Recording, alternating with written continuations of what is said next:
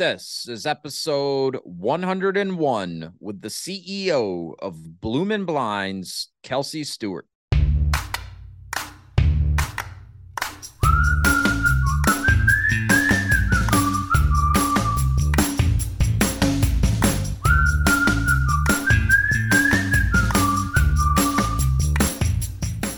Welcome to the Path to Freedom podcast. I'm your host, Wes Barefoot, where it's my mission to help aspiring entrepreneurs and existing business owners take control of their lives and create freedom for themselves through business ownership. Each episode, I'll be exploring the strategies and tactics of other successful entrepreneurs that have created freedom in their own lives while sharing what I'm learning along my own path to freedom. I'm glad you're here. Let's drop in.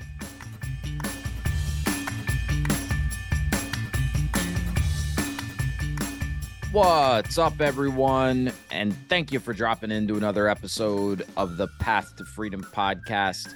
Today, my guest is Kelsey Stewart. Kelsey is the CEO of Bloomin' Blinds, a franchise organization in the window coverings industry, as the name would indicate.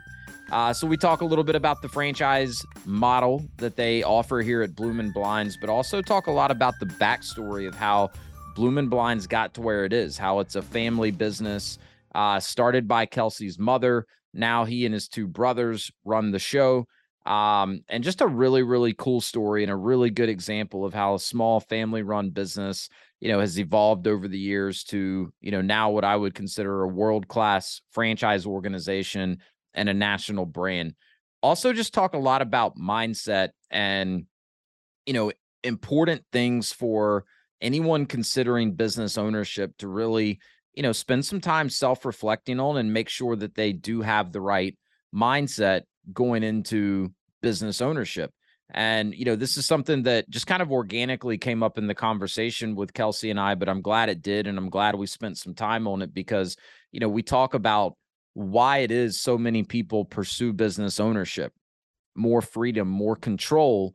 But if they don't have the right mindset and if they don't set their business up appropriately from the beginning, unfortunately, it can be very difficult for some business owners to ever really achieve that freedom and control that we're all looking for. So some really just solid advice from Kelsey in terms of the right type of mindset. And he gives some really good examples of how, they coach their franchise owners at Bloomin' Blinds to keep and maintain the right type of mindset and how to really set their business up from day one for it to scale and to ultimately, allow them to have the lifestyle and to create the freedom and control that they're looking for through business ownership. So tons of good information, good advice, good insight from Kelsey in this episode. So make sure to tune in. With that, let's go ahead and drop in with Kelsey Stewart of Bloomin' Blinds. What's up, Path to Freedom listeners? Very excited to be here for another episode. Today, I'm joined by Kelsey Stewart. Kelsey is the CEO of Bloomin' Blinds. Kelsey, what's up, man? How are you? Hey, Wes. Really happy to be here. Thanks for having me. Yeah, likewise. Been looking forward to this. And we had a chance to connect, 3-4 weeks ago and kind of prep for this. And, I'd met you once or twice at conferences, but really enjoyed, the chance to sit down and have kind of an extended one-on-one conversation with you. That got me even more excited about having you join me on the podcast. So a lot of good things to talk about today, but in particularly, we're going to talk about Bloomin' Blinds, which is a franchise company. As the name indicates, you guys are in the blind space, but there's also some things that really differentiate Bloomin' Blinds from, some of the other companies in the blind space, brands that people may recognize the name of. So excited to learn a little bit more about that. But, before we dive in too deep, why don't you just kind of, give us a little bit of background on yourself, maybe give us high level overview of Bloomin' Blinds. And then there's a pretty cool backstory to how this company got to where it is today and how you find yourself as the CEO. So would love to hear some of that as well. Yeah. And honestly, it's kind of all wrapped into one big story. Yeah. So my family got into the window covering industry. My mom started in the industry kind of as a entrepreneur who saw an idea but really didn't think. Like as most entrepreneurs do, we just kind of jump in and figure it out on the way. Yeah. Yeah. So I grew up in high school and early days of my college with mom having a blind company all by herself. Our garage was filled with blinds, and that's just how I grew up. You didn't park the car in the garage because it was full of blinds. Yeah. And so that was in Seattle. She ran her own shop for about 7 years in Seattle, one woman show. After a divorce, she wanted out of town, and so she decided she was going to move to Dallas. She had a girlfriend down here, and she figured, why not? And then she started Bloomin' Blinds. So interestingly, our corporate birth date is the day of 9/11. Oh, wow. So yeah, so we're about to turn 21 in a couple days here. Very cool. So filed the corporate paperwork on 9/11 and then launched Bloomin' Blinds for public service, which is really interesting because we had to start the business in that economic environment. Yeah. Or the lack of environment as it was. Sure. So she started off again intending to be a one-woman mission. And then very quickly, my brothers and I jumped on board. And within 3 years, all three of us were working with mom really as just a family business. It was cool. Just a way so we didn't have to work for somebody else. Yeah. And we helped mom out in the process. And window coverings turns out to be fairly interesting, more so than most would imagine. Mm-hmm. And so we started to grow the business and really ran Bloomin' Blinds in the Dallas market as a family business for about 17 years. Oh, wow. Towards the tail end of that, we realized that we had something special, and we knew we wanted to expand and get beyond that mom and pop kind of feel. And really we had two big directions to go in. We were either going to split up the family and send brothers to different major cities and start Bloomin' Blinds in Houston, or start it in, Austin or Kansas City, or we were going to franchise it. And the idea of breaking up the family after we've been working together for so long really wasn't all that appealing. Yeah. And so franchising was really the path. But at that point, we had literally no idea what we were doing. We had no idea what that decision involved. Right. We thought we were just going to hang out with people, teach them how to sell window coverings and fix them and clean them. And, off they go. And that's the end of my problems. Or not challenges so or opportunities. Not so much, right? And I like to equate franchising and whatever business you did before you franchised. It's like comparing apples and orangutans.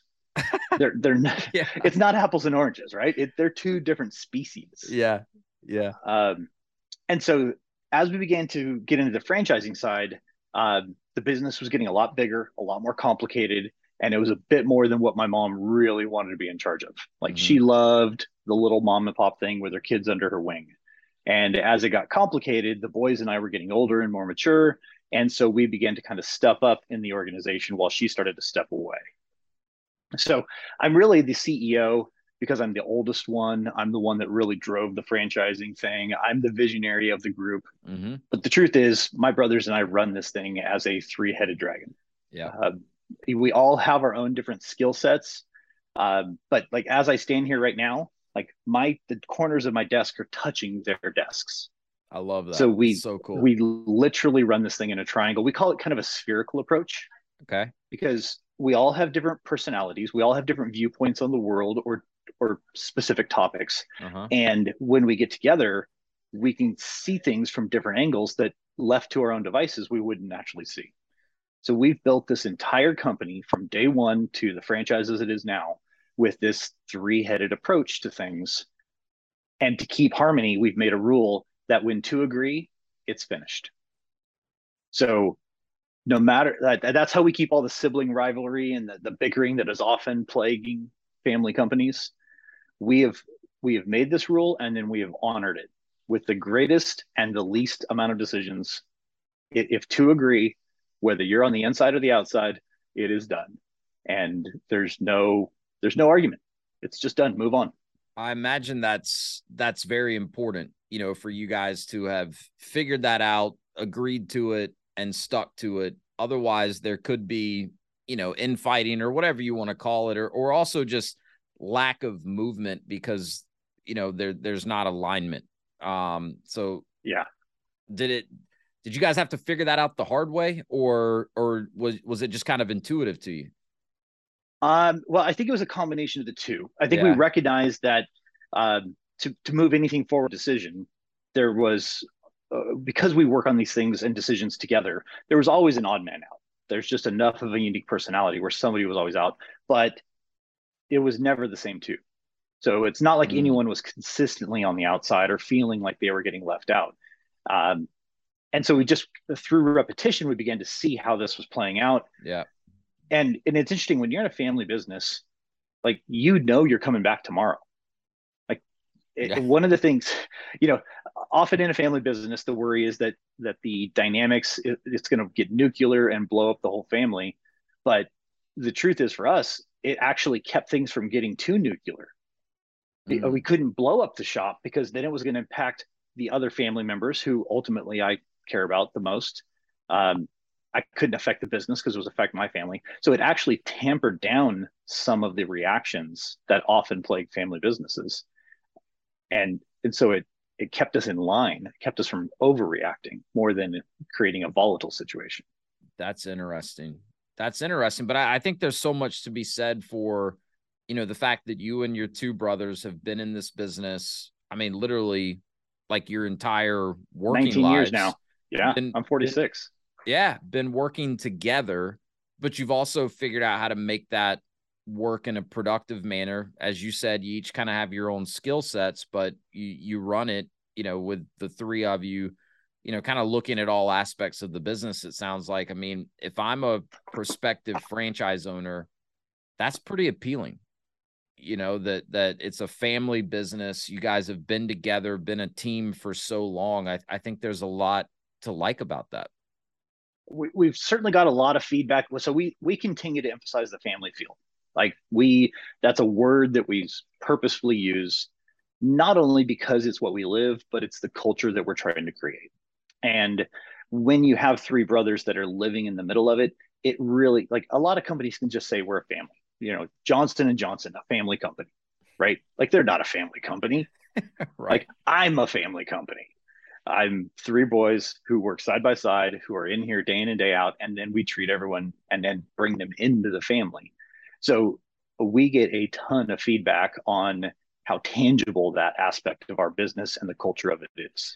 Yeah, I could see that really resonating with a lot of people because, I mean, as well as I know, in the franchising world, you've got all different types of franchises, right? You've got investors that, strategically selected an industry and, are building a franchise brand in it. You've got, these big kind of parent companies or umbrella organizations that are acquiring and rolling up brands and franchising them. And like those have their place. And there's certainly people that, that approach is going to resonate with. But I know I've personally worked with a lot of people over the years that, a family run business like Bloom and Blinds, that's going to feel like a much better fit to them than, a franchise that's part of a larger kind of conglomerate and has more of the kind of corporate feel to it.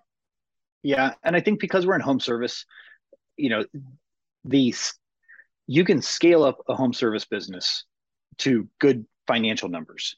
But the truth is you're not generally going to have an extraordinarily large team. Right. Yeah. It's going to be the owner and some employees and support staff, but it's still, I mean, if you have a 10-person home service team, you've got a pretty good size organization. It is. Yeah. And so within the home service, you're always going to have, like, you have a real alignment with that family feel because you are going to have a small select number of people that are spending a large amount of time together.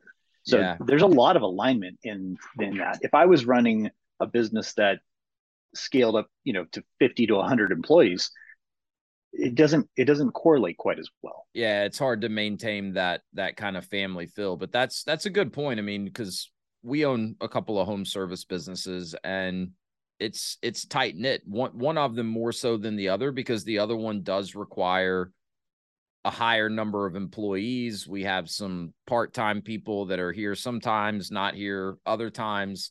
But in the one business, I mean, we've had people with us since day one, right?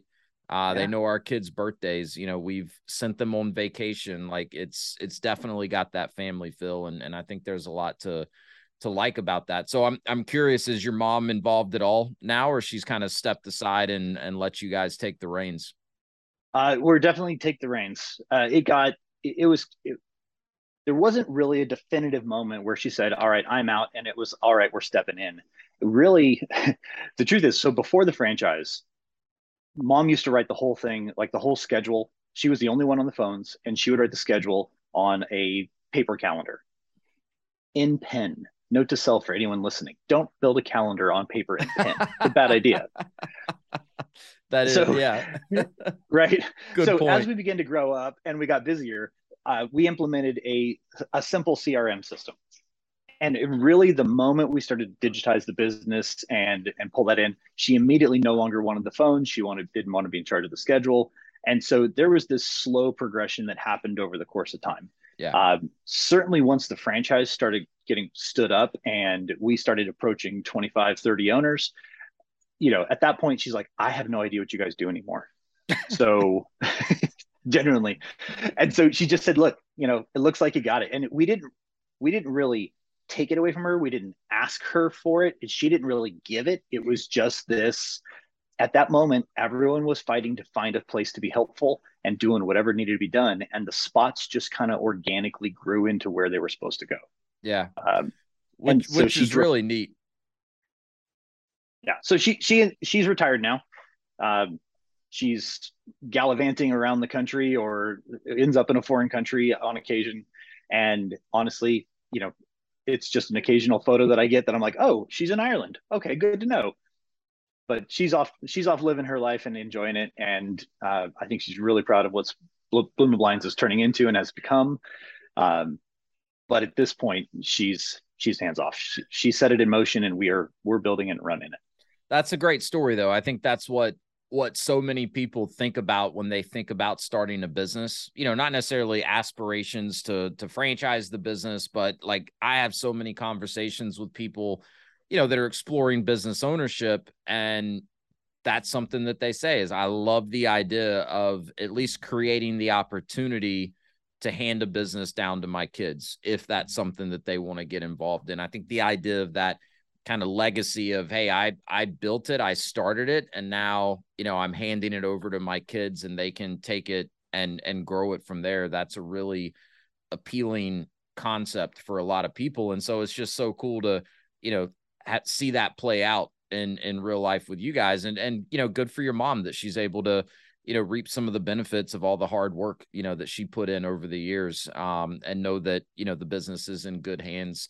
And I think that's a common, story too, with founders of businesses, especially if they didn't intend to franchise the business initially, like, because you alluded to this earlier, apples and orangutans, like your role as a franchisor now, I'm sure, is very, very different to, what it was pre-franchising and how you were spending your time.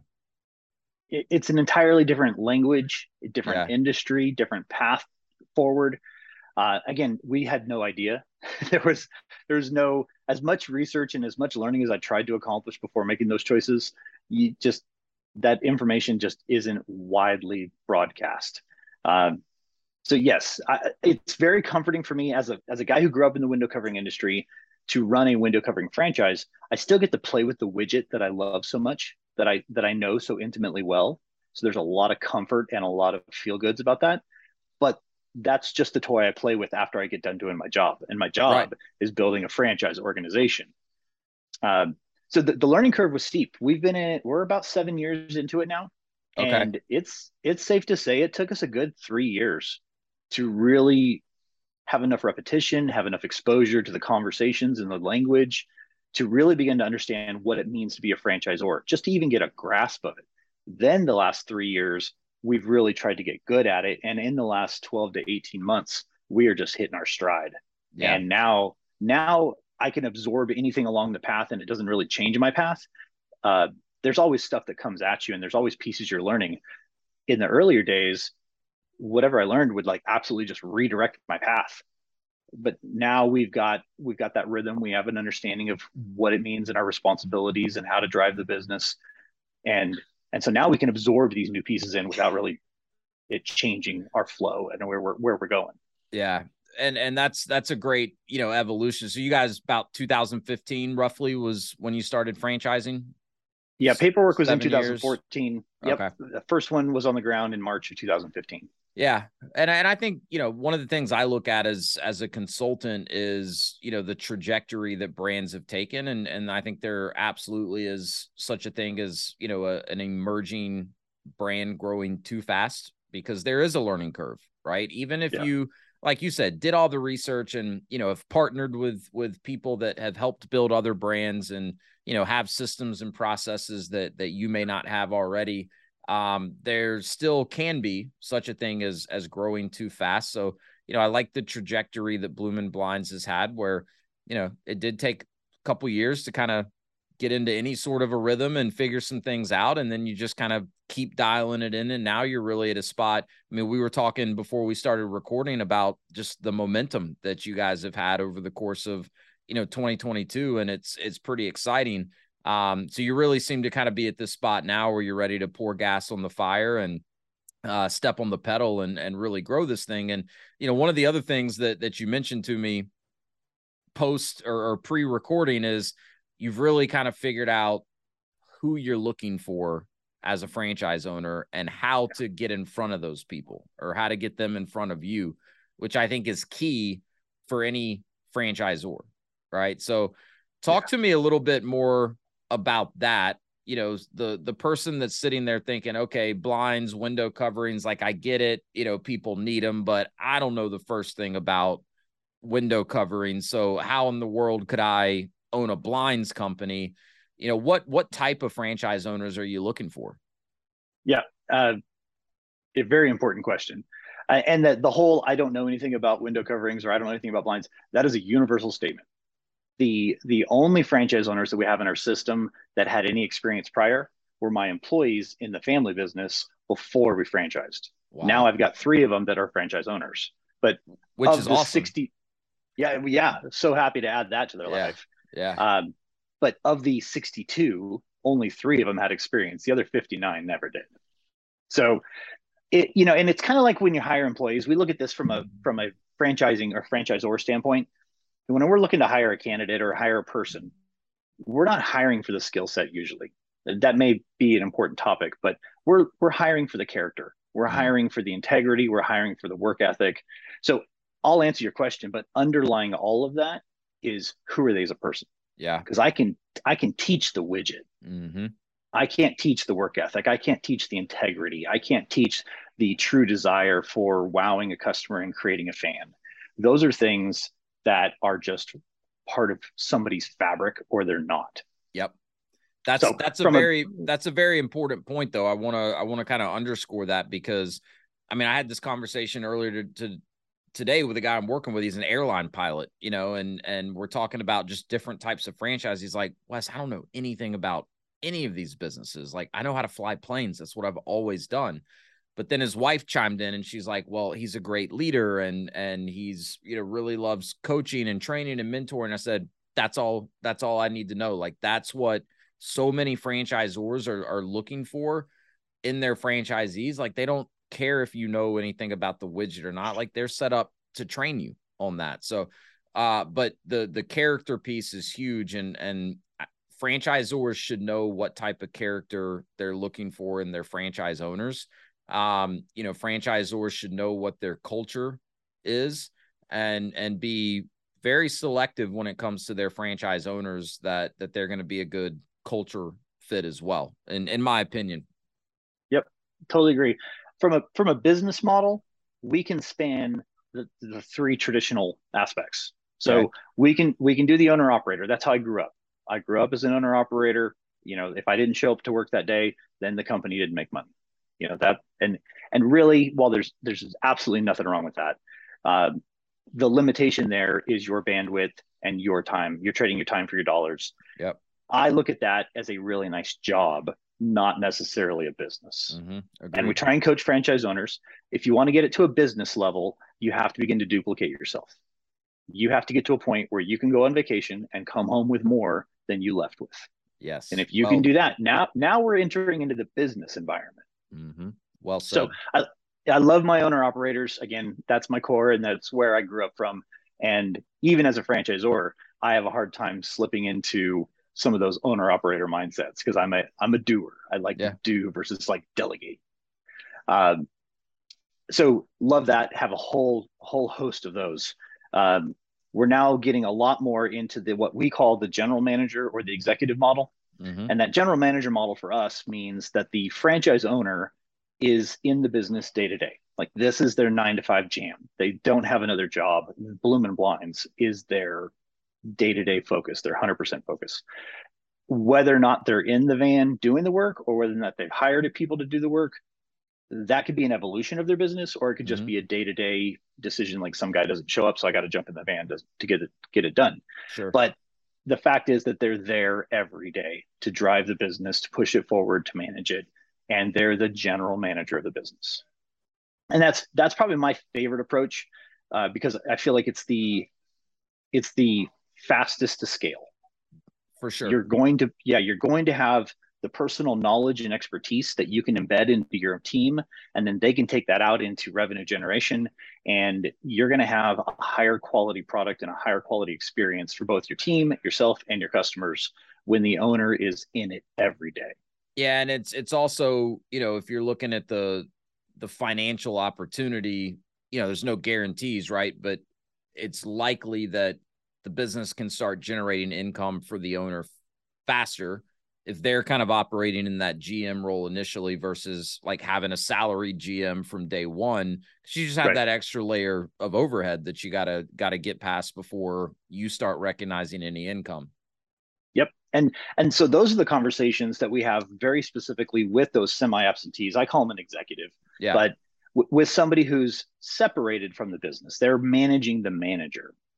But in that scenario, it's going to take more money to get started. It's going to take a longer runway to get profitable. And you have to have an even more aggressive strategy to launch because you need to stop bleeding money as quickly as possible. That's right. And so you're accelerated marketing, accelerated team building, accelerated everything because you have to get going over a higher overhead.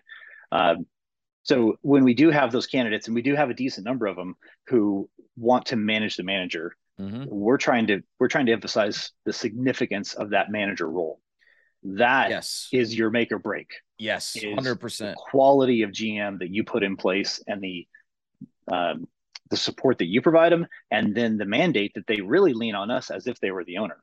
Like when I have that scenario, we treat the general manager as if they're the franchise owner because they're the pivot point for success. And so I'll work with the owner and I'll help them understand how to manage the manager all day long. But for us, it's almost 2 points to focus on the support. And they're two different conversations between the owner and the GM. The GM needs to know how to do the thing. Right. And build the business. And the owner needs to know how to coach them and keep them on track and know what they need to do to support the GM. I love that you guys are having these types of conversations with candidates because I think so much of this is theoretical as like I'm talking with candidates and going through my process, before we've identified any specific brands or anything like, you hear these terms semi-absentee and executive model and, oh, you just hire a manager and you throw them in there. And now you got this business that just, hockey stick growth. And it's not that simple, especially not in these home service types of businesses, right? There's brick and mortar concepts that in my opinion are much better suited for kind of the manager, right? Because like you need someone good that you can trust, but they're managing inside of 4 walls and making sure that what needs to happen in those 4 walls is happening. But with this type of business, there's so much more to it than that. And so the person that you put in that role, if you are taking that executive model route, is going to make you or break you. Right. Yep. And I think, there's pros and cons, right? I think it really comes down to the person. A lot of times the attraction for the executive model is, it may take a little longer to ramp up. It may take a little longer for me to start recognizing income as the owner, but maybe I can keep my current job. So I've got salary benefits. So I've kind of got this buffer until the business gets ramped up, but you need to be prepared, for plan B. If your GM quits or you fire him or they get hit by a bus or whatever. And I've seen it where people didn't have a plan B, or they weren't willing, to initiate plan B, where it's like, oh shit, you mean I have to actually go do something now? Like my GM's gone. Like I've got to go run a sales appointment. I don't have a clue how to do that. And that's kind of dangerous water to be in. Yeah. The buffer of keeping your job is also counterbalanced by that higher risk because it takes more money, takes longer, and you have to be more aggressive to make it work. We just got done with a confirmation day with 4 buying groups, 2 of which were this executive semi-absentee model. Yeah. And both of them, one of the questions that we asked them, one of the questions we asked them was, what's your bandwidth to step in if something happens to your GM? Yeah, great question. And we have to know that answer, because I can't put them in a position where they're already working 60 hours a week. They got an employer who's intolerant, and I can't let Bloom and Blind sit idle because they don't have the bandwidth to fix it. Yeah. And I can't fix it for them. Well, and they can't afford to let it sit idle either. So they're going to have a decision. Absolutely. In all likelihood, if that scenario plays out, they have a decision, which is keep the job or keep the business, right? It's going to be tough. And unless you can quickly insert someone in, but that's backtracking a lot, to replace a GM, get them up to speed without, things backtracking too much. And, it can be done. Like my wife and I have 2 franchises, both home service businesses. The first one we started more owner operator. My wife was the business in the beginning. She's got a great team in place now. She's scaled it. She's kind of phased herself out. Second home service franchise, we started it with a GM from day one, right? So we were kind of running that risk and still are. We're a year and a half in and it's going pretty well, but he's got equity, right? And I think that's important. With that type of a setup, you gotta set them up so that they've got skin in the game and they can actually think, or they have to think like an owner, not just think like a manager. And they have to understand how their decisions impact the bottom line, right? And their compensation needs to be, in my opinion, largely tied to the bottom line. But so it sounds like you guys get that. You're having these conversations. And I love that, for your owners that do have a general manager, you do kind of treat them as an owner, because that's how we are with our guy. Like he's going to the conference next month. He's on all the emails that we as owners get from HQ. Like he's got to think and act like an owner for it to work. 100%.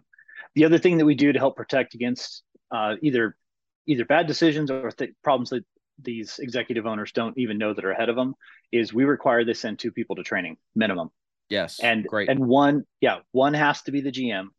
The other one could be the actual owner or a technician, but at least somebody has gone through with redundancy, so that in the event that the GM flakes out, that you've got at least somebody who's heard the recipe from us before. And then we have at least something to keep the business in motion. I'm curious. I like that a lot. That makes total sense. And just to zoom out for a second, like this is refreshing for me to hear, coming from you, because especially since COVID, because the whole semi-absentee business ownership thing got really popular and attractive. And, it's attractive for plenty of reasons, but a lot of franchise brands out there started marketing themselves as semi-absentee ownership models. And as we've already kind of discussed, like just the type of business you're in is really going to have an impact on what semi-absentee ownership looks like. So like one of the things I coach my candidates on is like, look, if we are looking semi-absentee, I also like the term executive model much better, because I think it's semi-absentee is misleading. There's no absentee to it. There's no absentee to it, or at least there shouldn't be. And semi-absentee looks different depending on the business, right? So that's the thing I coach my candidates on. I'm like, you got to dig into that, right? Because some brands that are out there marketing themselves as semi-absentee, you dig in, you may realize that, oh yeah, you don't need to put 40 hours a week in, but you need to put 35 in, right? Like that's not semi-absentee the way most, buyers of franchises are thinking about it. They're thinking 5, 10, maybe 15 hours max a week. Like that's what they're thinking. But you got all these companies out there saying we're semi-absentee, but we need 30, 35 hours a week. And like, that's not going to cut it. So I really appreciate that you guys are leveling with your candidates. You're not just looking to sell a franchise for the sake of selling a franchise. You want to make sure these folks are set up for success and have as realistic understanding of what that needs to look like in order for them to be successful. I'm curious on your thought on this, because my wife and I had this discussion recently, because like with our businesses, one started owner operator, the other executive model. I would say you could almost make the argument that if you start a business with more of that executive model mindset and you do have that manager, in some ways you are setting yourself up to scale better, assuming you've got the right person and no issues there. Because you said this earlier, and I saw it with my wife in her business. Like, she's done it. She's scaled. She's built a team. She's delegated, but that's been really hard for her at times, because in the beginning she was so in it and she had her hands on everything. And it has been difficult for her to let go of some things. And I think that's common, right? With most business owners. So you could almost make the argument that by not being so hands-on as the owner in the beginning, you just run into less of that. You don't have as much of that to deal with. Does that make sense? Yeah. Yep. Well, and again, my perspective is home services. So this is the environment that I grew up in. I know. So I know that an owner operator in our system is going to get fairly busy fairly quick. You're going to begin to go on appointments. You'll be up to 3 to 6 appointments within months a day.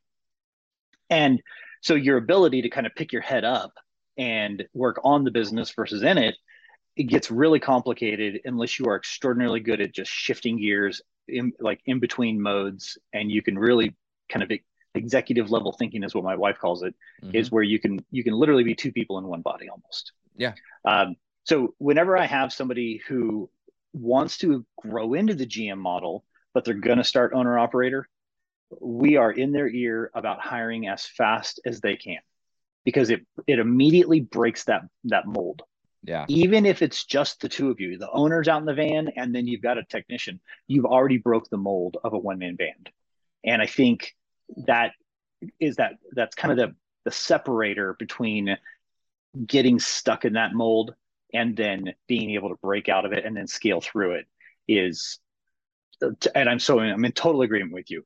Having employees right off the bat is a mentality. So you said mindset. We firmly believe that mindset is like the ceiling of your potential. Yeah. Like, it's self-imposed. And it's something you choose whether you realize it or not. Yeah. Yeah. But by hiring that employee as fast as the business can afford it, or the need dictates it, being proactive versus reactive in that process, you break that owner operator mold, and now you're free of it.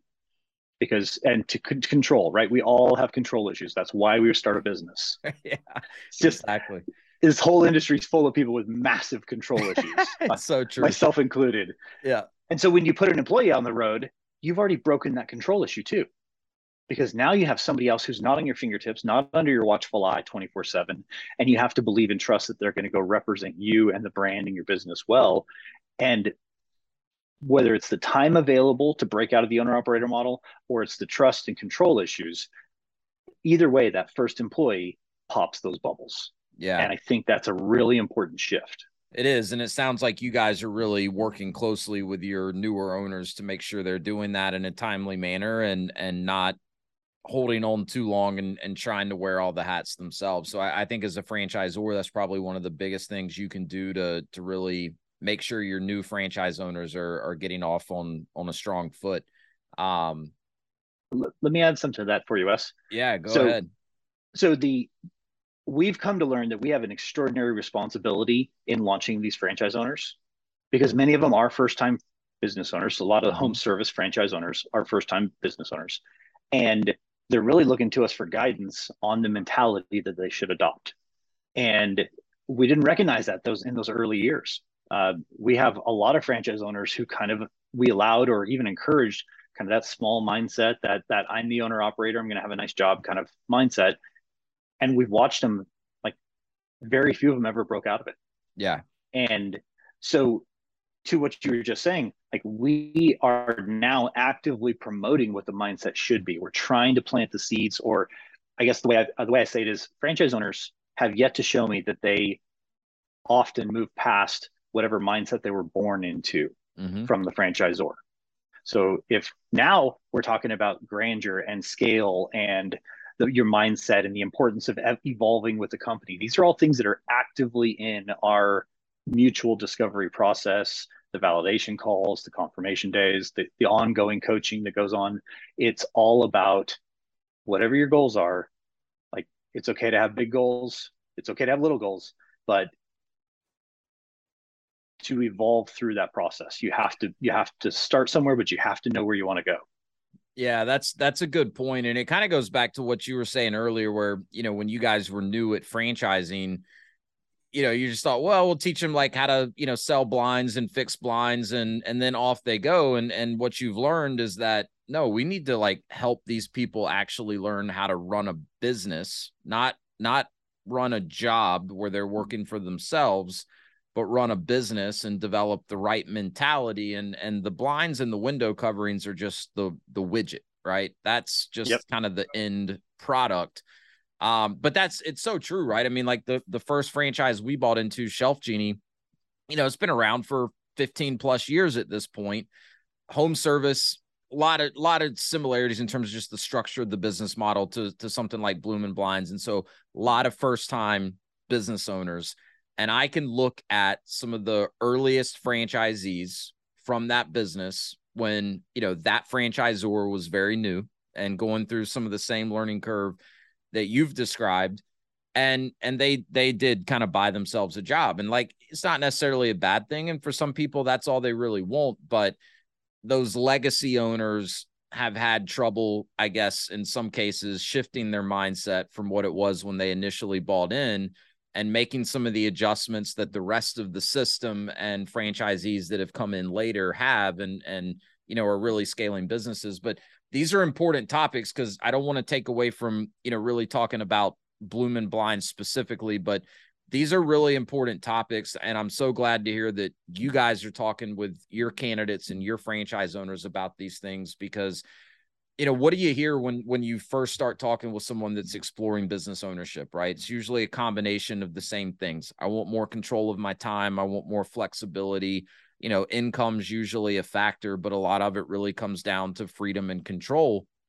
And if people can't figure out how to build a business, if they've just kind of bought themselves a job, a lot of times they end up with less of that freedom and less of that control than they did even as an employee. And so the whole reason they set out to start a business, they never actually accomplish it unless they've got someone really teaching them and showing them how to set it up right from day one. And like we've already discussed, mindset's such a key part of that. Yeah. When we started off, even before franchising, when we started to scale our family business, I mean, we had a $3 million a year family business. The way we built it, or the way I tried to build it, was I was enjoying the pride of being so important for all aspects of the business. I was the center of the wheel. Yeah. And I purposely put myself there thinking that I was building to freedom, but really all I did was put more pressure on the center of the wheel. And I'm in hindsight, right? Like, if you like who you are, you can't complain about how you got there. So yeah. In hindsight, I'm glad I did that, and I'm glad I went through it, because now I can see it, I can call it out, and I can coach against it with these franchise owners and the temptation to do the exact same thing. Yeah. It's we thought at first we just thought we were going to teach the widget. Then I thought we were just going to teach how to read a P&L. But the mindset and the activities behind running a business, that's really the art of running a business. It's not the P&L. The P&L is important, but it's a result of what you do. Yeah. Running a business is really your mindset, your culture, your mentality, and how you go about your daily life.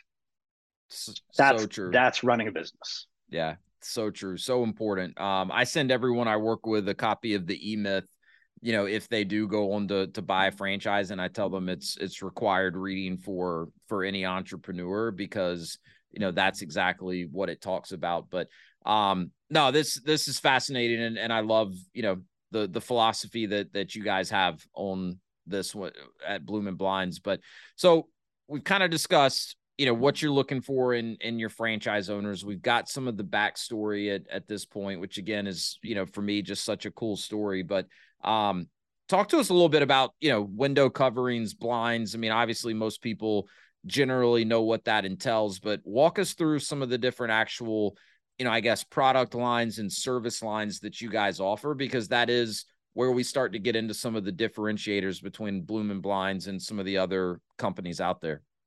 Yep. So the widget, if we were to call it consistent with the conversation, yep. is window coverings, but it's window coverings of all forms. So our primary business is sales, install, and repair. So the things that we're installing is generally what we sell. Very on occasion, someone will call us to install someone else's stuff or something they bought at Home Depot, but by and large, the install component is the parts that we help somebody pick out. Right. So we're a full service catalog. So basically any window covering you could think of, whether it be soft goods like draperies, your blinds, your shades, your shutters, the motorization, Alexa, raise my blinds, all that stuff. And then we even go outside the house with the large exterior roller shades. Oh, really? So like the ones that you might like encompass your entire patio with sure. because you have too many bugs, too many mosquitoes or scorpions or whatever it is. And so that sales component or the new product is the driver of our business. That's the majority of it. And that's where we share similarities with the rest of the industry. The dirty truth about window coverings is that all companies are pretty much selling the same quality product for about the same price. We're kind of all within a subtle deviation of each other. And so from my perspective in the window covering industry, it's all about how are you different? We call it our why, like our value proposition, and why someone should pick us if the price of the product is relatively the same. So that's where we get into the differentiation, and our true focal point isn't like we definitely have to teach franchise owners the widget. We have to teach them about window coverings, how to sell and install them, but we have to teach them how to emphasize the value proposition to the customer of letting Bloomin' Blinds do this project for you versus somebody else. And really, your three pillars of differentiation are going to be a function of the maintenance aspect, primarily repair. Okay. The technology aspect of the business, because we are a very tech-forward company. We are a technology company that happens to sell window coverings. And we have pieces in place that certainly other window covering companies don't have, but I mean, most home service companies don't have. And I can touch on those. And then the family story, a real emphasis that you like as a franchise owner or as your employees are in the team, like this is a family business that happens to have the organizational sophistication of a much larger organization. Yeah. But we're always telling our story, whether it be their story or my story. We're always building that emotional connection with our franchise, with our customers. And like we've kind of touched on, I imagine that helps you guys draw in the type of franchise owners that you're really looking for, right? Because that family story, that family feel really resonates with it. It is. And it's the kind of people who embrace family and really value that. They seem to be very attracted to us because it is everything about us. I mean, it's woven through every cell of our body. So they're going to treat people like family. Well, and that's something that, you guys as the franchisor can kind of intentionally use to cultivate the type of culture that you want. And, another coaching point for me with all of the candidates I work with, because I find this is something people maybe are not thinking as much about as they first start researching franchises, is the culture piece. And is it going to be a good cultural fit? And there's more to the culture than just what's that relationship between the franchisor and the franchisee. It's also, what is that relationship from franchisee to franchisee? And, what I believe is that if you're in a franchise system and say, maybe it's not a great culture fit, right? And what I'm really referring to franchisee to franchisee is like, is there a culture of shared learning and, everyone being willing to help each other out and share best practices and, organic peer groups and things of that nature, happening where everyone's working towards a common goal. And if other franchise owners are winning, that means you're winning as a franchise owner as well. You can be successful, I believe, in a franchise where maybe that culture doesn't really exist or you're not a great fit for it or whatever, but the benefits of being part of a system where that culture exists and it's just a good fit all the way around are almost unfathomable. Like there's so many benefits that can come with that. And so, it sounds like you guys are really kind of cultivating that family feel and that culture amongst your franchise owners, because that's how the business evolved with your family. Yeah, so we almost did it backwards. So we had a passion for impressing and loving on the customer. Our origins, all three of us boys grew up in the hospitality industry. So Okay. whether we were bartenders, cooks, or waiters, it was always in that environment. And so when we got into window coverings, we brought that same enthusiasm, that same thing that good restaurant people have to have. And so we began to learn how we needed to act to drive the business, to impress the customers, to win the jobs. And then as we began to add, your ground level employees, and then now as a franchise, even up to the executive team, we learned how to act from the customers. And then we've just taken those same principles and rolled them all the way up through the organization. Yeah. So that same passion to impress and the relational drive and managing that relationship, that it goes from top to bottom. And so we do have a brotherhood where everyone feels like they're rowing in the same direction. You can root for the guy that had a great month without being envious. Yeah, exactly. They are mixing together and asking for each other for help. And so it started because we used to be in the house. Yeah. And that's how we built our business. And so as we add layers to the business, we just kept that same mentality all the way through. And to my point earlier, where people act in a franchise, new franchise owners act the way that they're modeled. So now the franchise owners have seen the modeling of how we're supposed to interact with each other. And it's just gone all the way through. And that comes through to the clients too, right? Because as you mentioned earlier, whether it's window coverings or shelving or insulation or whatever, like there's only so many ways to do it, right? So in a franchise like this, your secret sauce or your big differentiators a lot of times are not like, oh, we have superior products to, what company XYZ has. It's the experience that the client gets. And that's what's always drawn me personally to owning these types of businesses, is that the bar's not set very high in most cases in terms of like amen. So other home service companies. Like if you own a home, like you've probably been very disappointed by the level of service that you've gotten by some sort of a home service provider, right? So if you can come in and bring that same kind of family feel to your client, as a Bloomin' Blinds franchise owner, and then, as you've already mentioned, you've got the technology and some of these other things that are, helping the franchise owners, I'm sure. But at the end of the day, what it all really does is it makes a better experience for the client. That's how you set yourself apart. It's also how you keep yourself from only being able to compete by being the cheapest option. Yeah.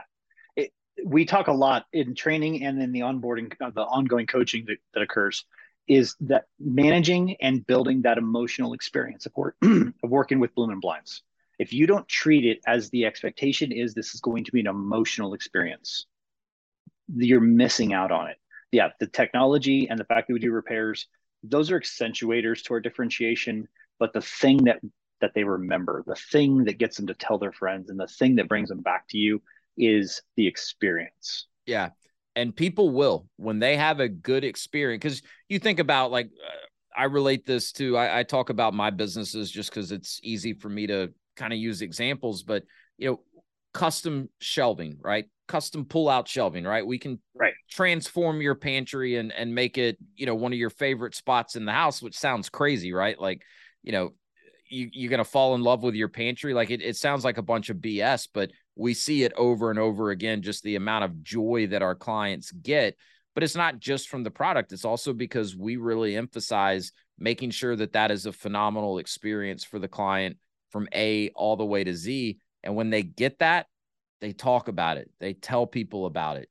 We have clients that move and we're the first company they call when they move because they want that experience again and they want those products in their house. Same here, right? I mean, yeah, I know people on the outside looking in are like, it's window coverings. Like how exciting can it be? But one of the things I was fortunate to learn, I think pretty early on, is that you don't necessarily need to love the widget in the business, but like what we've gotten passionate about in our businesses is providing a superior experience than any of our competitors and creating good opportunities for people to make a good living working with us in our businesses. 100%. Like those are the two things that, so it doesn't matter. Insert any widget you want. Like I'm going to be able to get excited about that business, especially if it's, providing a service to a customer where we've got an opportunity to exceed expectations and blow the competition out of the water when it comes to the experience. So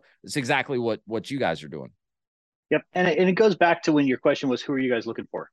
Like somebody who innately understands it. Either they're already good at it because that's who they are, or they understand the value of it and they're committed to developing that skill set or that perspective of interaction. Again, those intangibles are the parts that separate the good from the great. Yep. Yeah, I was talking to a guy the other day, and he was a pretty, high net worth guy. Like he'd had a lot of success. He'd built a business, and we got connected somehow, and we're just kind of talking, and I could tell he's just kind of kicking tires, and he'd been looking at like some of the fried chicken, franchises out there or whatever. Right. And so anyways, I'm sharing a little bit about myself, and he's asking about our businesses. And I say, yeah, one of the franchises we own is Insulation. And he's like, the guy had a bit of an ego, and he's like, what the hell is franchisable about Insulation? And I said, what the hell is franchisable about fried chicken? and he just kind of sat there and was like, and it's like, I kind of went into some of what we're talking about now, where it's like, look, there's only so many ways to insulate a house. Like we all do it the same way. It's that experience that the client's getting. And so anyways, but it was funny, and needless to say, he didn't get it. Or at least his ego wouldn't allow him to admit that he got it. But that's a story for another time. A couple things that you mentioned in terms of differentiators that I want to, hit on at least a little bit more. Talk to me a little bit more about the repair, because I remember when I first got introduced to Bloomin' Blinds, that was something you guys talked to us consultants quite a bit about. And at first I was like, you do repairs. So what? How is that such a big deal? I understand that better now, but you'll explain it far better than I would. Why is offering repairs such a differentiator in this type of business? Okay. So yeah, to kind of recap, we do blind repair. We're a mobile service. So in our vans, we have parts that can fix 90% of any window covering product that we come across on the first visit. So we're equipped and trained how to fix them. Window coverings are far more generic than what the public would ever imagine. They may have different stickers on them, they may be different colors, but the stuff inside, the guts, they're incredibly generic. And manufacturers are building them with the cheapest parts they can find to create margin. We tend to put much higher quality parts in them because we're responsible for it after the fact. Yeah. But even then, it's a service that the window covering industry doesn't offer. Like you could call 1,000 blind companies. 998 of them will not fix a blind no matter what. I'm sorry, you got to buy a new one. The two that will fix it is only if they sold it, and only if you bring it to them, and only if they ship it back to the factory and let the factory fix it, and you can have it back a month later. I'd rather just buy a new set at that point. That's right. Such a hassle. Yes, and that's why like the whole warranty side of things is kind of a. If anyone's bragging about their warranty that isn't a repair company, they're just selling you hot smoke, because the natural reaction is to say, you know what, screw it, I'll just buy something. Yeah. Okay? So we grew up doing repair and blind cleaning at that point. So that's a piece of the business that can be added down the road by franchise owners, is blind cleaning and window washing. So we have those other streams of revenue that aren't, they're not every day yet. We hit a recession, the maintenance side is going to explode. So I'll touch on that. So repair is a lower ticket item. You're not going to get rich off it. The average ticket for a repair invoice is just under $200. And that's a service call and 3 blinds being fixed in less than an hour. But inside that $200 ticket, it's about $3 worth of parts. So really good margins, like great icing on the cupcake. The value of the repair is the well, I've mentioned recession or slower economic times. If money gets tight, people are going to move away from buying big ticket items. They're going into maintenance of the Mm-hmm. items that they already have. Yep. Okay. We're the only company that does repair on a nationwide spectrum. So we tend to pick up all kinds of new customers, increasing our customer base during hard economic times. The Bloom and Blind's business model's been through the 9/11 recession and it's been through the housing bubble. And both times our revenue went from 90% sales to 50% sales. Interesting. Thus 10% repair, 50% repair. Sure. And so we've seen that tightening and how it affects the buying habits of our customers. And it's been a great parachute for us through those two times. So it's from a franchise standpoint, from an owner standpoint, it is a great comfort blanket. Okay. Yeah. From a marketing standpoint, we have zero competition for this.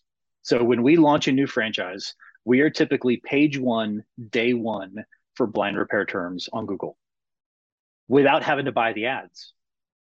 So our ad spend on repair is incredibly low because we rank organically incredibly high. And it helps the sales side, which is very competitive, from a cost per click and a paid marketing standpoint. When Google sees that you have a whole bunch of keywords that are on page one, it gives your other terms that are in more competitive space higher relevance and higher authority. Yeah. So even our sales terms in the competitive environment tend to rank higher and faster than if you were a standalone or a non-repair franchise. So our cost of acquisition is lower. Our conversion rates are higher on the repair side, and it's our way to get inside the house. Yes. Anyone in new home services knows the number one key is getting over that front door threshold. Mm-hmm. So what we find is in the window covering space, we have competitors in every market we go to, and all the sales companies are trying to get it through that front door threshold. They're nearly jammed in at the shoulder trying to get through that front door. We figured out the side doors left unguarded and wide open. I love it. That was the light bulb moment for me, as you kind of walked us through that. And there's no competition for repair. And, I would imagine, and you guys probably, track this to some extent, but I would imagine a lot of people, may start by looking into repair and then they decide for whatever reason that, let's just go ahead and get new, right? Or they may repair it today, but now they've already worked with you. They've already had a good experience. And 2 years later, when they're ready to replace, it's not even a question of who they're going to call. And then on top of that, like you said, it's getting indoors. It's having the vans out on the road, right? Where you've got a mobile billboard. It's being in one neighbor's driveway for an hour and every other neighbor in the neighborhood sees you, right? I mean, it's just creating that activity creates opportunity. Yep. So we go into the repair. The rule is if it's repairable, always repair it. Sure. We are not a bait and switch. We don't use the repair to get in to force the sale. We have found so much more opportunity and growth and money by being willing to do the little job. Because when we are there and we do a $40 repair and it takes us 15 minutes, but suddenly it works. There's so many value points to the customer that they often will give us more work while we're there. Hey, by the way, can you quote these windows? Or when they do bring us back in the future, they're no longer quoting us against anybody else. We've earned the trust by showing them we're not some bloodthirsty vampire. Yeah, and that's huge. It goes so many different directions for us. So the repair has so much value in so many different ways. I could literally get lost in an hour-long conversation about why this is beneficial. But the core tenet of it is nobody else does it. So it's an immediate value add for the customer. Would you rather buy your blinds from a company that only sells or sells and repairs? Like even if we're selling it, we're still using the repair as part of the value add. Sure. And it increases when you add blind cleaning and window washing. Now you're truly an all-in-one company. So that it helps there. It helps in the marketing. It helps in your parachute in the event that economic times come your way. All of those things are fantastic. And it keeps, like, even when you're a young business, it puts appointments on the calendar right away. We launch new franchise owners website a week into training. So it's a 2-week training cycle. Their site goes live the Monday of week 2. Okay. By the time they go home, they typically have anywhere from 3 to 15 appointments waiting for them that next month. That's awesome. That next week. They're all going to be repairs. generally. Maybe 90% of them are going to be repairs, but it gets you in motion. If you have employees, it gets them busy. If you're the owner, it gets your hands wet. Like all of this, and your repetition and your just presence in the home, all those other fringe benefits you talked about. Yeah. It drives that. Yeah. It's that's why I wanted you to touch on it, because like I said, I didn't quite get it at first. I'm like, so what? You do repairs, like big deal. And yeah, there's so many benefits that come from that. Talk to me a little bit about technology, and you don't have to go into a ton of detail or, you know, share any secrets or anything, but give us a couple examples of how, you know, you guys are leveraging technology to make your franchise owners' lives easier, but also to enhance the experience for your clients. Yep. So we're effectively a paperless company. Everything's cloud-based software platforms. I've got a national in-house call center that is taking all these incoming leads, and they're booking the appointments for the franchise owners. Love so it. I have technology that allows for cloud-based scheduling, so that, you know, we hit enter and it's on the owner's schedule or the technician schedule. When we're driving to a customer's house, we're sending them a notification so that they can watch us drive to the house like an Uber. Mm-hmm. So they get a picture, they get a bio, and then they get a live tracker and how long until we're at the house. Like Uber has that, Domino's has that, and Bloom and Blinds has that, right? Like, and not a lot of home service companies have it, if I mean, many at all. When we're in the house, we're working on iPads, not notepads. We're using lasers that Bluetooth the measurements into our iPad, not a steel tape measure. We're inputting all the details and measurements into a quoting software that's cloud-based on our iPad. So the moment I input the last measurement, 10 seconds later, I have a quote to present to the customer that's well organized, emailable, editable, and it gives us the opportunities in the house because we don't have to go back to the office and figure it out on a spreadsheet. Yeah.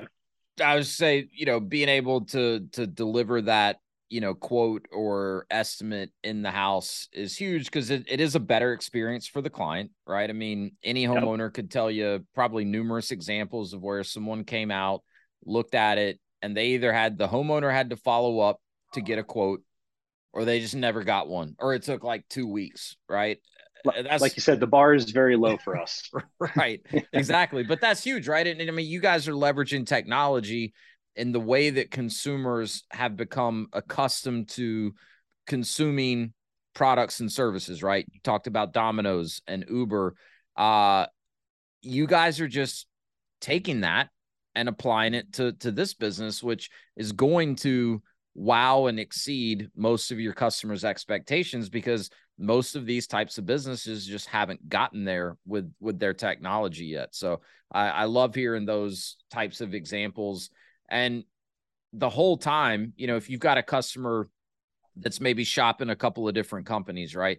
I mean, everything, every example you just mentioned from the call center, right? Someone picks up the first time. They don't have to leave a message or call multiple times, to, you know, the scheduling, the notifications, the someone's on the way.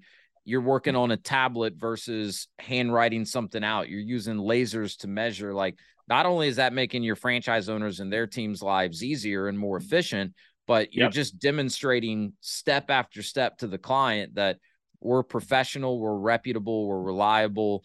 And, you know, chances are whoever else is coming in is not doing the vast majority of those things, right? So they show up whenever they show up. You know, they write out some, you know, scribble out a price on the back of a, you know, piece of paper or something like that. And so it's just amplifying to the client, like, hey, we're the obvious choice here. And keep in mind, the product and the price is relatively the same. Right. So even if it's slightly more, it's probably a no-brainer in most cases. Yeah. And even then, we're not. So I like to use retail as an articulation of where we land in the space. Okay. Like we're not Walmart. Not trying to be Walmart. Don't want that perception. Don't want that customer experience. Mm-hmm. But I'm also not Nordstrom's. Okay. Right. Yep. They have their own business model and own clientele. We are Target. Okay. Everyone knows there's a difference, but it's still not Nordstrom's. It's not even close. It's closer to Walmart than it is Nordstrom's. But the carts roll smooth. The place is well lit. It's clean. It's a better buying experience, but you know you're paying 10 cents more for bread. Mm-hmm. You just know you are. But because you have the means, it's more fun to be there. So we have zero interest in being the Nordstroms, but I absolutely will be the Target. And that's our clientele. And that's who we love servicing and relate with the best. Yeah. That's a great way to describe it. I think people get that. If you guys are Target, I got to keep my wife away though, because every time she goes into Target, it's like, I just got to grab Amen. one thing. And next thing you know, it's like, so you got like $600 worth of stuff at Target, huh? Yeah. I got a whole bunch of franchise owners who on Saturdays when they're not running appointments, because we're generally Monday through Friday. Yeah. They will literally go take their van, park it in a Target parking lot in the morning, and pick it up at night, because those are our customers. Absolutely. That's brilliant. I love it. I love it. So, talk to me a little bit about infrastructure. You know, we talked a little bit about the different type of ownership models. So, you know, assuming someone's just starting out more of that kind of owner operator in the beginning, like what does the infrastructure look like? What do they need to actually get started operating the business? So if you're going as simple as, or if you're taking the simplest approach, which would be the owner operator approach, it's generally going to be home-based business. You really don't really move this into a commercial space until it gets too big for your house, or you start off with dedicated employees and you need that space because you don't want employees living in your house. Sure. Right. Exactly. Yeah. So so you get your home-based business, and in that you need room for storage. You probably need at least one bay of your garage, if not a spare bedroom, because we're going to sell products and they need to sit there for a couple of days until they get installed. Could you get a storage unit if you didn't want to use your garage? Or you definitely can, though you're now moving the product. So true. There's some inefficiency in it, but it is totally doable, and some of our owners do it. Yes. Or you live in a condo. You know, that's right. That's you don't have a garage or whatever, but product is delivered to your home in the case that you don't have a commercial location. Correct. Okay. And then you have a full-size cargo van that's loaded with Bloom and Blind. So that's another thing that we have to watch out for sometimes is the HOAs. So we have to be careful and be mindful of lettered vehicles. And if not, then again, guys are back at their storage unit, parking their van in the lot or the yard and things like that. Those are pieces that have to be navigated individually. When a franchise owner starts up, we have a setup package that's part of the franchising expense. And we are literally hand selecting, or we've already selected all the tools, the repair parts, the samples. As much of this as possible is automated for the franchise owner. So they don't have to figure out what they need or what they like. We've already kitted it. It's literally over there waiting to be shipped. That piece of it's turnkey. 100%. In addition to that, the marketing is turnkey as well. So we've partnered with Scorpion to do all of our digital marketing, to build out the website, the SEO. And so franchise owners are involved in the community building of their business and reputation. They're involved in requesting reviews, and then they're involved in creating a budget for paid marketing, and that's it. Yeah. But they're not figuring out keywords. They're not interviewing SEO companies. They're not doing any of these things where they can make critical mistakes. But I'm glad you pointed that out. Yeah, I'm glad you pointed that out, because I get, I talk to a lot of people and they're like, Wes, I don't know anything about marketing. And I'm like, you don't need to. Like, if it's a good franchisor, like they're going to have all of that kind of set up and figured out. Like, what you need to learn is how to, make the decisions with your budget. And once you've got some time under your belt, learn how to read the reports so you can make informed decisions with, hey, do we want to keep the same marketing mix, or do we want to change it up, or whatever? So you need to understand the analytics, to an extent, but like, I couldn't tell you how to set up a pay-per-click campaign, but yeah. Well, and those are things that, like, those are industry experts who do that well. You can't expect somebody buying a window covering franchise to get good at that, right? Or to get great at that. Yeah. The other pieces of infrastructure on the business side, like we have a franchise-wide bookkeeper. So everyone's using the same bookkeeping system. It feeds into a software that dashboards your P&L and your KPIs. Love it. So, and then we have 2 years of ongoing coaching that are founders, my other two brothers. The youngest brother, Kevin, takes the first year. The middle brother takes the second year. So now your founders are leading you through the next 2 years, coaching you first off on profitable. Like the goal number one, get you profitable. Yep. All your data and all your analytics feed into this dashboard. We coach to it. Not only does it tell you where you sit versus our benchmarks, it also tells you where you sit within the company. So within others, that competitive juice kind of flows a little bit. Absolutely. Um, yeah, and then it's a function once you're profitable. Okay, now we need to go chase down your goals. Whatever you have stated your goals are, let's write a path. Let's use the formula and the recipe to go step by step, month by month, walking with you to make sure you're hitting those goals. So the support structure of either automation or pre-planned or literally guiding you down the yellow brick road, holding your hand, walking in front of you, holding your hand. It's all been built out. And that's the last 3 years where we really started to understand what it means to be a franchisor. Yeah. Yeah. That's where you get it dialed in, right? I mean, that's like, I love hearing that, with the dashboards and kind of the rankings, but you hear something like, hey, we have a company-wide bookkeeper, and some people are like, why do they have to choose the bookkeeper, and why do I have to submit my financials? So you can establish these benchmarks, and that's invaluable as a franchise owner to be able to see, all right, here's the KPIs we look at in this business, and here's how I stack up, right? You may think you're doing pretty well in one category, and then you look at the rankings and you're like, well, dang, I'm below average. Like, I've got room to get better here, right? And then on top of that, you can see who's crushing it in that particular category, and then you know what franchise owners to reach out to and say, hey, what are you doing different than me? Absolutely. Right? That's where you get that shared learning and, people helping each other build their businesses. So like, I absolutely love hearing that type of stuff. I would assume also you guys have relationships with manufacturers, distributors, like the whole supply chain piece. That's kind of a new franchisee is going to walk into those relationships already kind of set up, I would assume. Yep, we've used our buying power to create the leverage. They have their own account with those manufacturers, or they're buying vans through the dealership, but I've helped negotiate what to expect from the dealership. So our revenue source is the royalty. Any vendor that we connect them with, they have a direct relationship and a direct account with them, but it's under our umbrella. So we've been able to provide those perks and benefits of the larger buying group. And guys listening, that's one of the biggest ways a franchisor in this type of business, in my opinion, can add long-term value for their franchisees is by leveraging the size and the buying power to get better pricing for franchisees. It's huge. Yep. And I mean, pricing is important, but the expectation of support or the prioritization of support really goes a long way, because usually when you need those entities, it's because you're in a spot where you need to know something, you need the help, you need a response relatively quickly. Yeah. And if you're carrying a Bloom and Blinds logo on your chest, you're getting a different response rate than Wilma's interiors. Yeah.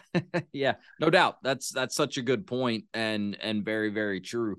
Yeah, so much good stuff there that you shared with us, and from my perspective, you guys have it dialed in. You're at a great point where, obviously such a solid foundation, but at this kind of exciting point where you're starting to get some big time momentum, and the sky's the limit. So, in kind of closing this out, I guess number one is, is there anything we haven't touched on that you'd like the audience to hear or to know about Bloom and Blinds? I often so as much as I love being a self promoter, a question like that, and someone who's listening to this that may be a candidate, I would say that running your own business is a fantastic thing. It's an opportunity. It's exciting. It's also scary as hell and full of challenges. Yep. Like to think that starting a business is going to eliminate your problems, it just are different problems. Yeah. But the upside potential is so great. The biggest thing that I get concerned about when anyone's exploring a franchise is not getting swept up in the excitement of the moment. I call it momentary ambition. There's this swell as you begin to look. You kind of feel the surge of the desire to do it. But I think people really need to make sure that they are 6 months ago or a year ago before you started this, that's who you are, or that's who you are likely to be once the dust settles off the excitement of a new business. So I think people need to be really introspective about who they are, their passion for a customer experience, And if you're looking at a franchise, an appreciation for systems and processes versus looking at them as personal limiters or a violation of your personal freedoms. Yes. That's a major, in not only business, but franchise specific. And if you come out of that exploration and you say, you know what, I am a guy who moves when nobody's watching, and I am a guy who pushes myself, or I'm a person who likes to chase and likes to accomplish and likes to go after things that no one else can do. Yeah, great. You're on the right path. But if you're someone who isn't those things or some version of those things, be careful, because it's a lot of money. It's a chapter of your life. It can be very disruptive if it goes wrong. But usually what goes wrong is not the business model. Yes. It's the wrong person in the business model or the wrong person just simply in business. And I hate to see people go down that path and hurt themselves and hurt the brand as well. Yeah. So I appreciate the opportunity to brag about Bloom & Blinds or talk about us more, but honestly, my heart is for the person exploring this to be honest with themselves, to be honest with us, so that when we find a great fit, we can feel it, but then also that you don't cause yourself any harm. Yeah. That's my moment to share something. Such good advice. And I appreciate you, using that last question to share that advice, because I think it's advice anyone considering business ownership, needs to hear and needs to take seriously. Right. And do some self-reflecting and because there's so many challenges that come with business ownership. And like you said, it's probably different in a lot of ways than the challenges you have as an employee, but you need grit, right, to get through it and make it work. And if you're not really willing to commit to that, then it's better to figure that out before you make a financial commitment and spend a bunch of your time doing it. So really good advice. Kelsey, man, I really appreciate you taking the time to do this. This was a lot of fun, and I love what you guys have built at Bloom & Blinds. I'm a huge fan, and you guys keep doing what you're doing, and really appreciate you making time to drop in here on the Path to Freedom podcast. We'll put links in the show notes for consumer website, franchise opportunity website. I know Kelsey's on LinkedIn, so I'm sure he'd be happy to connect with you there if you want to talk to him. If you want to learn more about Bloom & Blinds, reach out to me. Would be more than happy to get you connected with the right person over there. But Kelsey, thank you, man. Really appreciate it. Truly a pleasure, Wes. Thanks.